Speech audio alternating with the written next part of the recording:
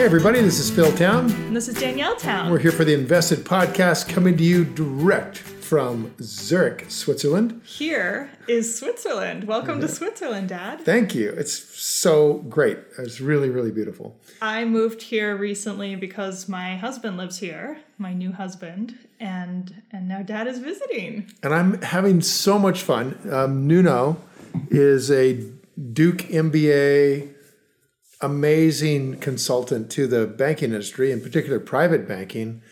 And we had this gigantic talk yesterday. You guys are hilarious. We went you guys literally took over the entire day. The entire day. And just sat in the kitchen and discussed, well, first because I wanted to talk about it, valuation. I've been trying to figure out valuation. Right. And then that got into like actual non-layman valuation, shall we say, like valuation that's a little more complicated than what we've been doing. We went from the idea that you have to put a price on risk, and we use what we call a minimum acceptable rate of return, or the MAR, 15%. Of 15%. So we sort of set the bar at like, we're going to invest in companies, but we're pricing in other words, we're going to pay a price that reflects the risk, and that means we need to get a very good rate of return for the trouble we're going to go to. Well, that's what Nuno said. And that's what I agree. You agree with that? That's Rule 101. We have to put a higher rate of return than what we would get if we just put our money in a T-bill, which has no risk. Okay, right? Yeah. So a T-bill pays 2%. We're looking for 15%. So we're pricing in a pretty substantial risk premium in order to figure out what the value of the business is today. And then beyond that, we're discounting it by 50%. So we're really building in a huge, huge price discount. So I'm just going to mention where we are for the people who didn't hear last week's episode, which I don't know what you're doing. Go listen to it. But we've been doing a long series called Back to Basics, where we've been listening to Charlie Munger in an interview he gave discuss his 4 principles of investing, which are very simple. We are now on number 4. So his 4 principles are that you must be capable of understanding the business. The business has to have an intrinsic characteristic that gives it a competitive advantage, or a durable advantage. One.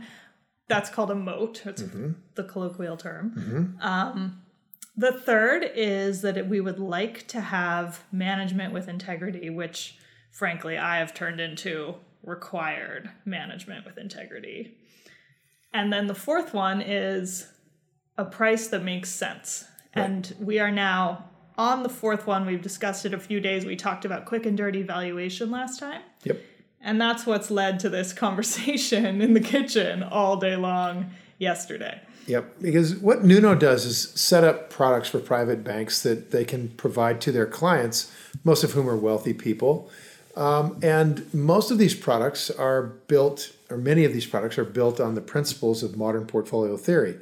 And y'all know how I think about that. So we got into a pretty significant discussion about how do you do this, right? So from our side, just real simply, we look at individual businesses as a business, and we look at these characteristics that Danielle just went through in order to figure out if we want to own the business, that is, that it's a wonderful business to own for the long term. And then we figure out a price on it based on, or a value of it based on this these concepts we've been talking about. And this is very different than the way everybody else invests. I mean, everybody else does it differently. The standard banking world, right? Like you walk into Chase, and because you have enough money, you get to be a private client, and they say, here's what you should do.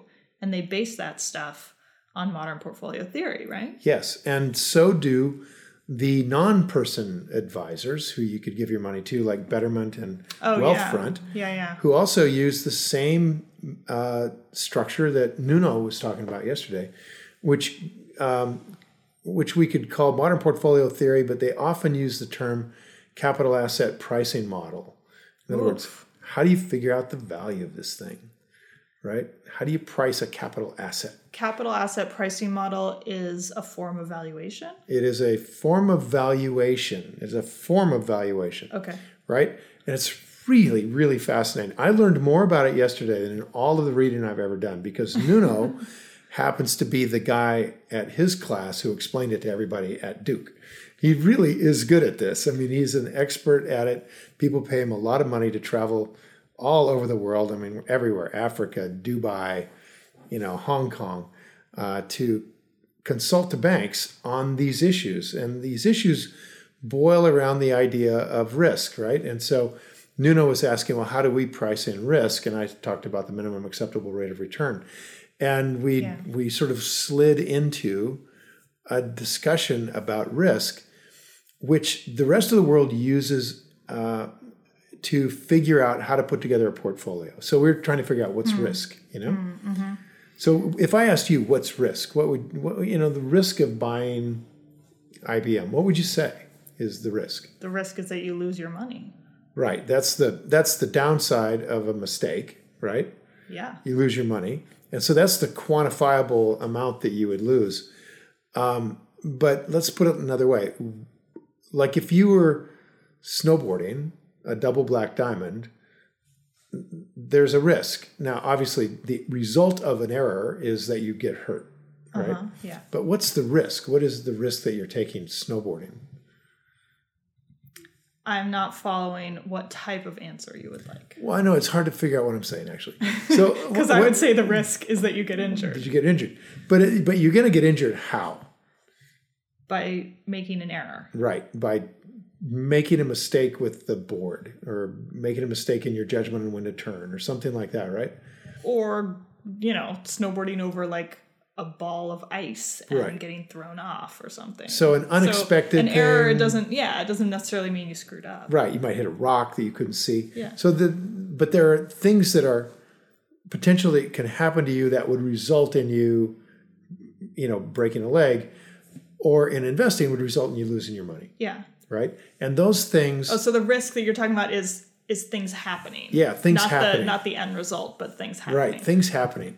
So the old happen things, sort of deal. So you think about that in a stock, and what Nuno was pointing out is that in his world, in my world, your risk is in not understanding what it is you're buying. Yeah. Right? That's where your risk lies. I mean, that's Munger point number one. Munger point number one. Be capable of understanding the business. Right. And from that, if you're capable of understanding the business, then the risk is that you incorrectly made a judgment about the moat. That is that this thing that you thought would make this company safe and durable and long-term and would result in you getting the cash you expected wasn't true. Right? That would be a mistake. Well, that's one kind or of mistake. Or it breaks. Right. It wasn't as durable as you thought it would be. Right, because of maybe stuff that is outside of the company. Sure. You're a harness making company like my great-grandfather was in Ottumwa, Iowa. He made harnesses for horses and buggies and so on, rigging for horses, right?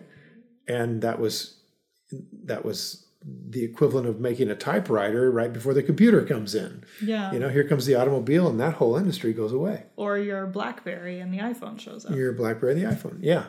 So you have risk of the moat being broken that you really have to take into consideration. And when Charlie's talking about being capable of understanding, that's what he wants you to be able to understand is how strong is this moat? How do you see anything on the horizon that's going to make this moat go away? Where are the weak points on the moat? Right. Exactly. So, for example, in the financial services industry, financial advice, the moat that financial advisors used to have is being broken by technology, right? So Betterment and Wealthfront those websites are charging like 0.25% to manage money. Yeah. And they manage it just as well as a live manager because a live manager is just going to use the same capital asset pricing model that Betterment uses. It's just going to do it automatically for 0.25 point. So that guy's a dinosaur. If that's all he's providing, that's going to go away. So that moat is broken, and you can see it in the actions of that, like Nuno was telling me, in the actions of these private banks, is they are just moving away from small clients. They don't want your business because your business is going to go away. They know it's going to go away. So the only reason you'd still buy harnesses is because you don't really realize how valuable a car is, Or the only reason you keep using a typewriter is because you're sort of a Luddite and you haven't figured out you really ought to start up using a computer. So that's what's going on in the financial services industry. And I think it's pretty clear they're doing that to an outside observer. Like they're not going after more clients. They're not advertising. No. They're focused on the upper echelon because those are the people who are going to make them the money. And this has been underway now for well over a decade. I remember, I think in 1999, Merrill Lynch got caught putting out a memo, the head of Merrill Lynch's marketing guys or something, put out a memo that said to all of its brokers, don't bother with people who have less than $100,000. They're wasting your time. You don't get enough income on the new compensation structures to make it worth it. I'm surprised that number is even that low. I know. Well, I think probably today it's probably don't bother with people under $1 million. It wouldn't be that. At least talking to the guys I've talked to, the younger beginning financial advisors are taking people with 300,000 or 400,000, 500,000. In a lot of firms, 500,000 is the floor. Mm-hmm. And what you'll find is if you're a client with $500,000, your financial advisor is looking to get rid of you. Because they can only handle so many people. And as they fill up their dance card, they're going to be looking to drop the low-end numbers off, and you're going to go away. Yeah. So Betterment and Wealthfront, they're going to get all of that kind of stuff for people who don't know enough about investing to manage their own money. And, of course, the problem with putting your money with financial advisors or Wealthfront and Betterment is that the way they invest will almost certainly guarantee you a mediocre return. That's their goal, is to provide a mediocre return in exchange for low risk and no work. Yes. That is exactly their value proposition. Yep. I think that's right. And if you have enough of an income and you start soon enough, that value proposition will work for you. Well, good for those people.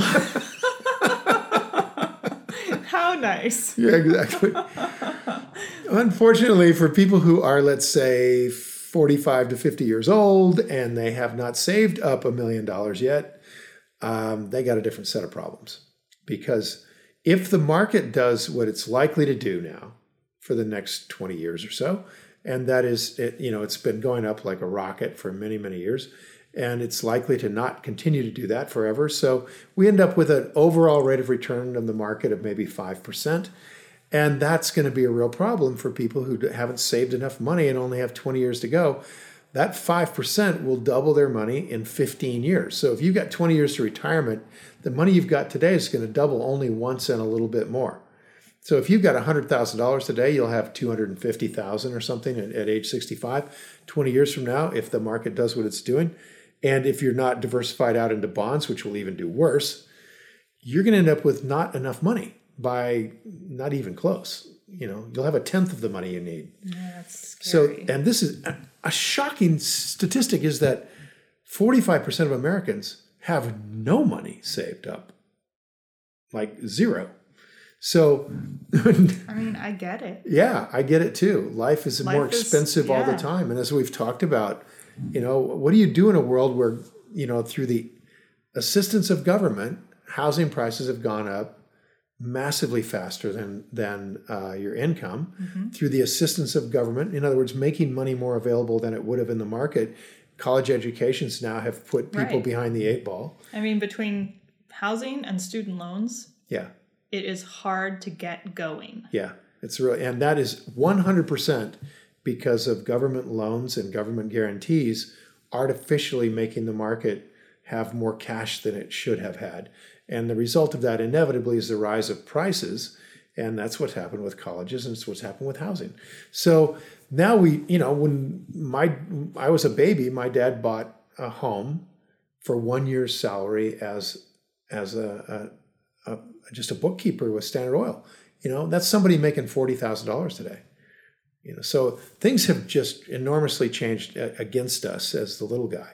So we have to save more and more and more and more money to deal with housing and so on. Now, I'm depressed now. Well, Jeez. here, let me tell you how the other side's going to do it. If you didn't want to invest on your own, let's talk about this. And this is what Nuno and I talked about yesterday at length. How do the other guys do it? How does your wealth manager, if you're somebody wealthy, manage your money? And the answer is, someone who's wealthy has a different set of problems than most of us. Yeah, I would say that's true, Dad. Right? Yeah. Like their diamond shoes are a little too tight. Their diamond shoes are a little too tight. We call these first world problems. After we just discussed how housing and student loans are destroying all of us. Yeah. I'm I have no empathy right now. For their other problems. For the wealthy, the problems of the wealthy. Well, I can tell you what their problem is. Dad, their problem what are the problems? What are your problems? The problem of the wealthy Tell me about your problems. Do you not have enough polo horses? Well, do you need some that more? is true. Oh, it's tough. And also, is my your trailer's barn not too quite small. big enough for all of your horses? Oh. You have it nailed. Oh. These are all first world problems. So I sad. know. Oh, rough one. But at the base of these problems is the really scary problem for wealthy people, and that is they become not wealthy. Well, that's scary. That is certainly so scary. The problem isn't, please get me enough money so I can have more polo horses. Although that would be nice. That's not the problem. The problem is, you have to go back to work for McDonald's. Yeah. So this is a huge difference in the way you invest. And since almost all money management is oriented toward that class of people. Preserve the capital. At all costs. Just don't lose the nest egg. Don't lose the nest egg, which is ironic, isn't it? Because rule 1 is don't lose money, and rule 2 is don't forget rule 1. So here we have a totally different strategy, massively different than what is used by almost all financial advisors and fund managers, and yet with the same basic focus, which Absolutely. is don't lose money. I mean, I don't care. I get that somebody who, let's say, grew up with a trust fund, has never worked, and expects to continue that life, does not want to lose their money. I can get that. I can put myself in that situation. But actually, they probably don't know enough about what it's like not to have money to really be that worried about not having money.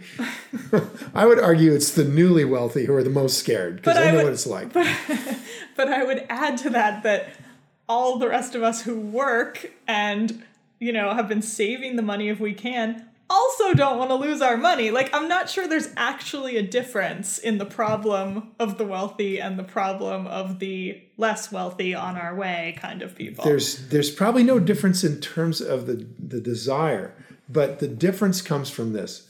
If you're wealthy, you can focus, you can take a strategy in your portfolio which provides you a mediocre return in exchange for very little risk. Oh, and then you just live on that return. And you just live on that return. Yeah. If you're not wealthy, you have to go after a higher rate of return. Yeah, because we don't have enough to live on the return. Which typically would mean you're taking a lot more risk. Okay. But what we want to do is we want to get the higher return and not take the higher risk. And that's where Rule 1 style investing comes in.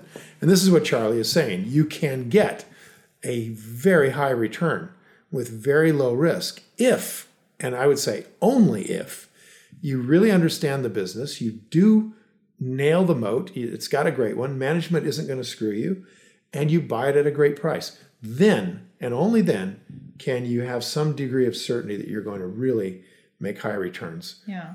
Well, I mean, this sounds like a good commercial for Rule 1 investing. It is.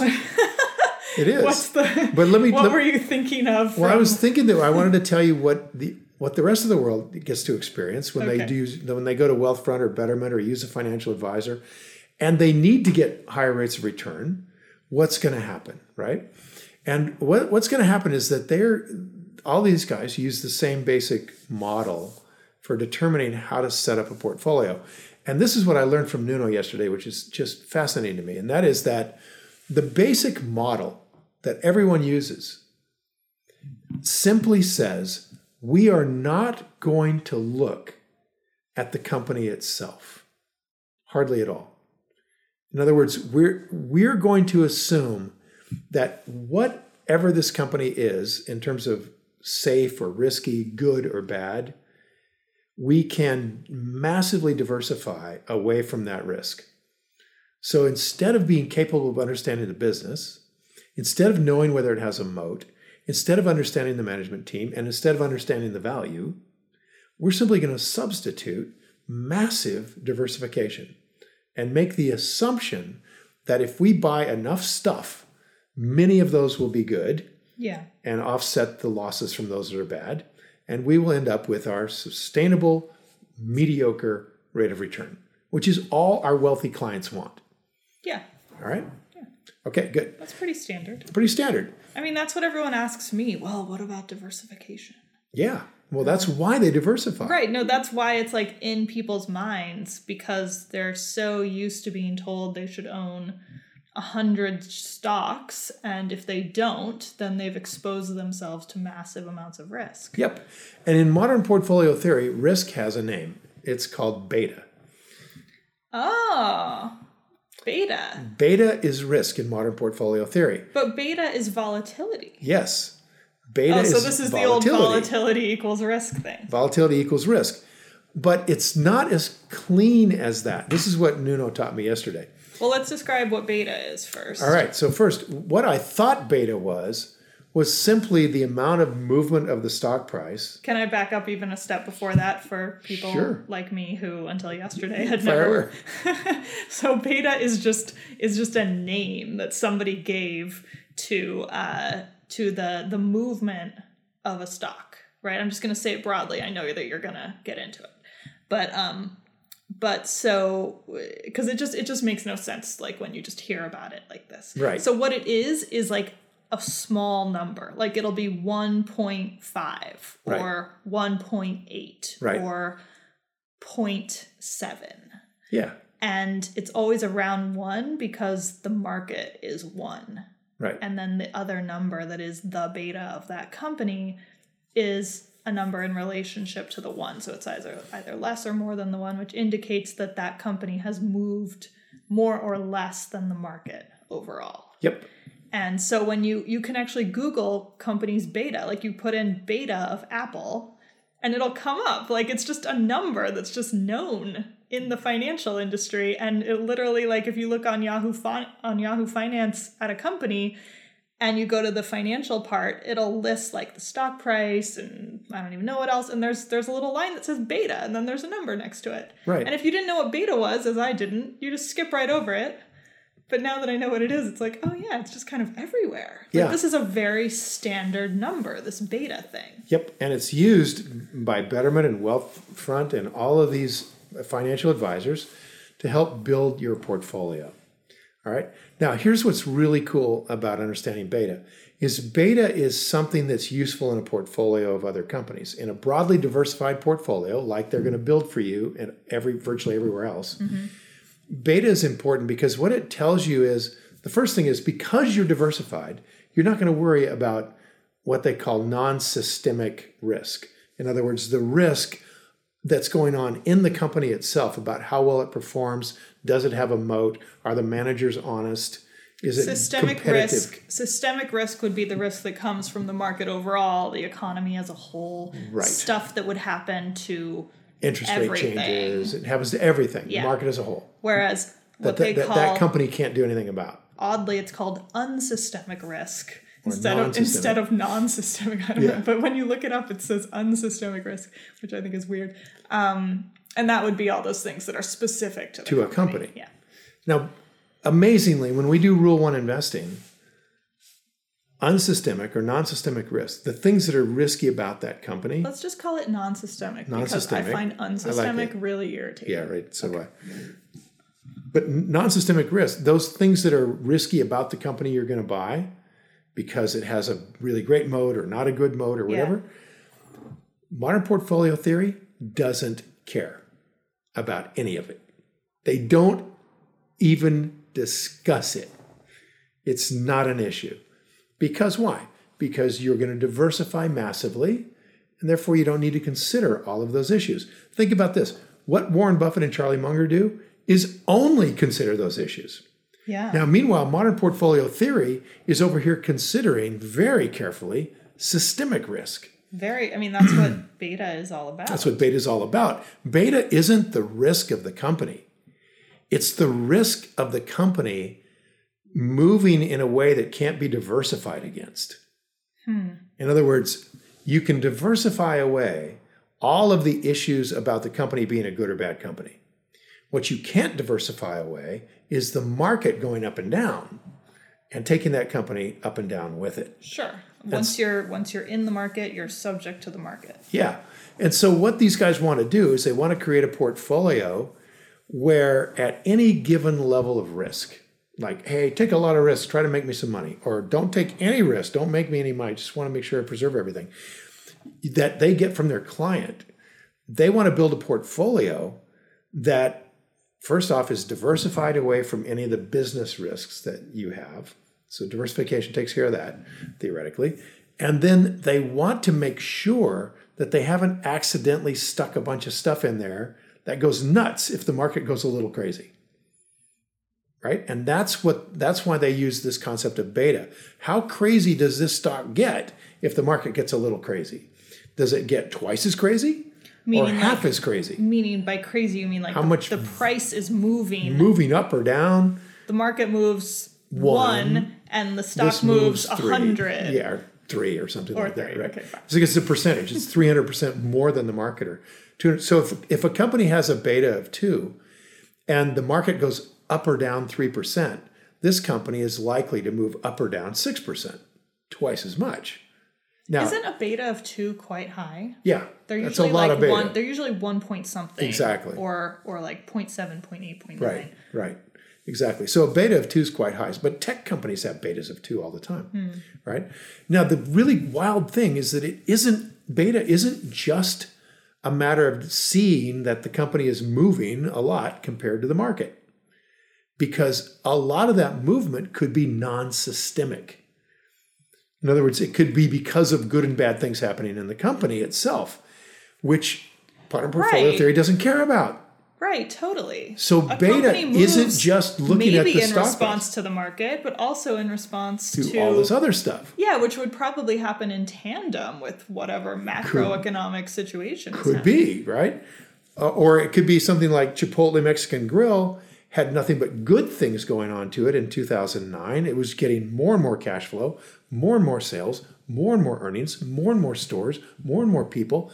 Everything was golden in 2009 when the rest of the world was stopping, right? Mm-hmm. But it went down like a brick. Mm-hmm. So and that was definitely non-systemic. That was systemic. No. Yeah.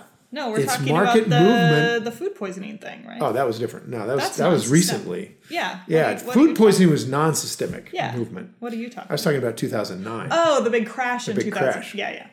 So here you have this really sophisticated idea that Nuno was explaining to me about beta, which is that beta isn't just visible movement of that stock price on a chart against the S&P 500. What they've done is they've figured out... That would be a pretty simple calculation. That'd be really simple. But of course it's not. Of course it's not. Instead, beta is calculated by first figuring out how much the S&P 500 is varying on its own against its own average, and then figuring out how much, let's say, Apple is varying against its own average, and then comparing the two in what's called a covariance analysis. Which don't even try to explain. I won't even try to explain. It was like, I have no words. That was 2-3 hours. Exactly. I have no words. Of running Excel spreadsheets with Noons. And then running this covariance. Anyone who's listening who's a statistician, send us an email and explain covariance to us, because we do not understand It's pretty wild. But I can tell you what the formula is. You just take the covariance of the S&P and Apple and you divide it by the variance of the S&P. And what you end up with is a much more sophisticated understanding, because what it's tracking is just that stuff which is relative to the S&P 500. And it's finding out how much does this move in systemic risk. I know that it was a very long conversation, and I will take everyone's word for it that you can do that, but I just don't see how you separate those things. I just find it I'm just going to refer you. That a computer could somehow figure out what is due to the broader market and what is due to a bonehead CEO. Right. I just don't see. I don't know. Am I nuts? Like, I don't get it. Well, in a nutshell, if you look at a stock over a long period of time, you're going to get the variance of that stock, right? Over a long period of time. And what you're going to see sometimes is that the variance is way off. And it doesn't have anything to do with the market. It has to do with E. coli in the stores, right? But you don't know that. Just the computer doesn't know that. It just knows that the market is continuing to do its basic variance. Yeah. The stock should be continuing to do its basic variance, but it didn't. It did something else. In that example, I can accept it. It's all the rest of the time. The company's always doing stuff. Always. It's all the rest of the time. When the market's kind of plopping along and the company's kind of plodding along and everybody's kind of doing okay but making some changes, but they don't make a whole lot of splash. It's those times when I don't understand how a computer can separate what's systemic and what's non-systemic. Well, you want to know something really great? Yeah. Is that we don't believe in this stuff, so we don't have to figure it out. But this is not a belief thing. This is just a calculation. No, it's a little bit more like religion. Oh, it's a lot more like religion than it is about math. The math is very good, but if you have the math based on wrong assumptions, for example, that you can somehow use a computer to figure out what's systemic and what isn't, there's a question there. Now, I'm not going to argue that they can do it or not do it. What I'm going to tell you is that we don't use beta when we're calculating the risk of a company. And the modern, meaning who? Charlie Munger, Warren Buffett, me, and hopefully investors. You. Yeah. And we take it straight from modern portfolio theory, why we don't use beta. It's really cool. Modern portfolio theory says that beta is only useful in the context of a diversified portfolio. It is completely not useful on a standalone business. To put this in perspective, you wouldn't need to use beta if what you're going to do is buy a house and rent it, right? It's just a standalone business. You're not going to sell it. You're going to rent it. It's a long-term hold. So you don't care about market variations. In other words, you don't care about systemic risk, which is all beta is about. It's just about systemic risk. Beta doesn't tell you anything about the risk of the company itself. Right. So that means that essentially Rule 1 investing is a completely different highway than modern portfolio investing. Those two they're not talking the same language.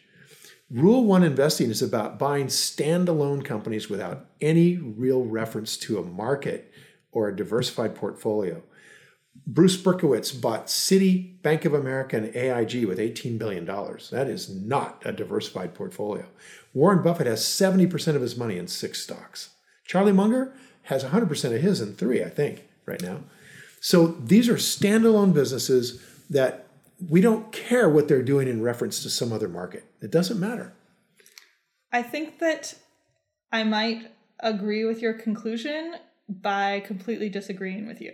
Uh-oh.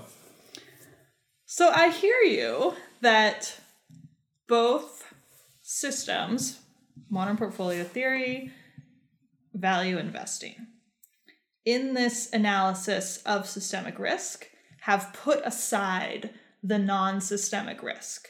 In both valuation methods involving this concern about systemic risk, they have both said, okay, by value investing, we've gone through the 4 principles. We've chosen the companies that we trust, that we are confident are solid companies, are going to do well. So in that way, you put it to the side. You've checked that box and you've put it to the side, right?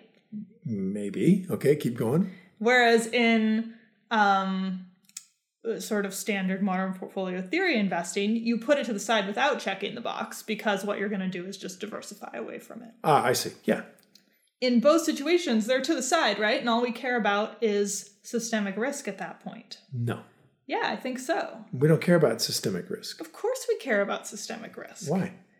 why wouldn't you? You need to know if you're buying at the top of the market or at the bottom of the market. You need to know if you see, a war coming, maybe you're going to choose to make a slightly different kind of investment than you would if a war was about to end. Well, let's take the easy one, buying at the top or bottom of the market. The answer is emphatically no, we don't care. We don't have really any reference to the market. It's strictly, what's the value of this business or this house or this farm, and how much am I paying for it? If the value of this thing is 100 and I'm paying 50, I don't care if we're buying at the top of the market or the bottom of the market. It's irrelevant. So systemic risk isn't something we really consider. That's why Warren Buffett, when they say, well, Warren, what do you think about the market? He always says, I don't care about the market. We don't refer to the market. Charlie Munger once said that if the Federal Reserve chairman called them up and said where they're going to put interest rates 6 months from now, which is all about systemic risk, right? They wouldn't change a thing that they do. Nothing. So I think we can argue pretty strongly here that we don't consider systemic risk at all. Whereas modern portfolio theory, that's all they consider. So they don't consider non-systemic risk at all because they're going to diversify away from it, as you just said. Whereas that's all we're focused on is non-systemic risk. So when you said we put it aside, I went, maybe. We put it aside only after we've considered it like a PhD. Which I said. But like a PhD, I like that. The thing is, I'm struggling because we talk about the market a lot. We talk about what's happening in the market overall. Sure. We talk about but that's just in reference to why can't I find anything? I'm having trouble reconciling this. We don't care about the market at all. We do what we want to do. Okay, so let me put it like this. We care about discussions we have about the market. Yeah, but we care about it only in the sense that Mr. Market is going to fluctuate. And when he fluctuates the market based on some emotion of fear or greed, then we are going to have an opportunity. And the emotion of fear, we're going to have the opportunity to buy at really great prices, lots of companies, if we're prepared to do so. And the emotion of greed, we're going to have opportunities to sell those companies at a ridiculously high price. That's our consideration. Right now, we're in a market where it's very difficult for us to buy anything. So That's the consideration. Why is it hard to buy anything? Well, the market's at 130% of GDP. That's why. So what you're saying is consider the overall market in the sense of, as I said, like maybe you would want to put your investment in X rather than waiting for a while to get Y. Yeah, just like think of the market like a weather pattern. You often say stay in cash for a while now. Yeah. Those kinds of things, like have money available if you think something's going to come up. Versus what I was suggesting was that the only thing to consider was the overall market trend in terms of figuring out systemic risk. But you're saying in that sense, we actually don't care about systemic risk. We don't care. It's only about like, where's your cash? Where's your money? Right. And that's because we're going to buy 20 companies and we're going to hold them our whole life. And by the way, this becomes really cool if you take on a strategy that we'll talk about. I'd love to talk about it next time. Yeah. About cash flow itself. In other words, buying companies purely for their cash flow, meaning dividends and buybacks. And we could talk a little bit about how to accelerate that cash flow, maybe if you want to. We did. We discussed dividends, and you said ignore them completely. In terms of value in the business. In terms of valuing, yes. Right. Not in terms of... But let's take another look at that in terms of getting a company...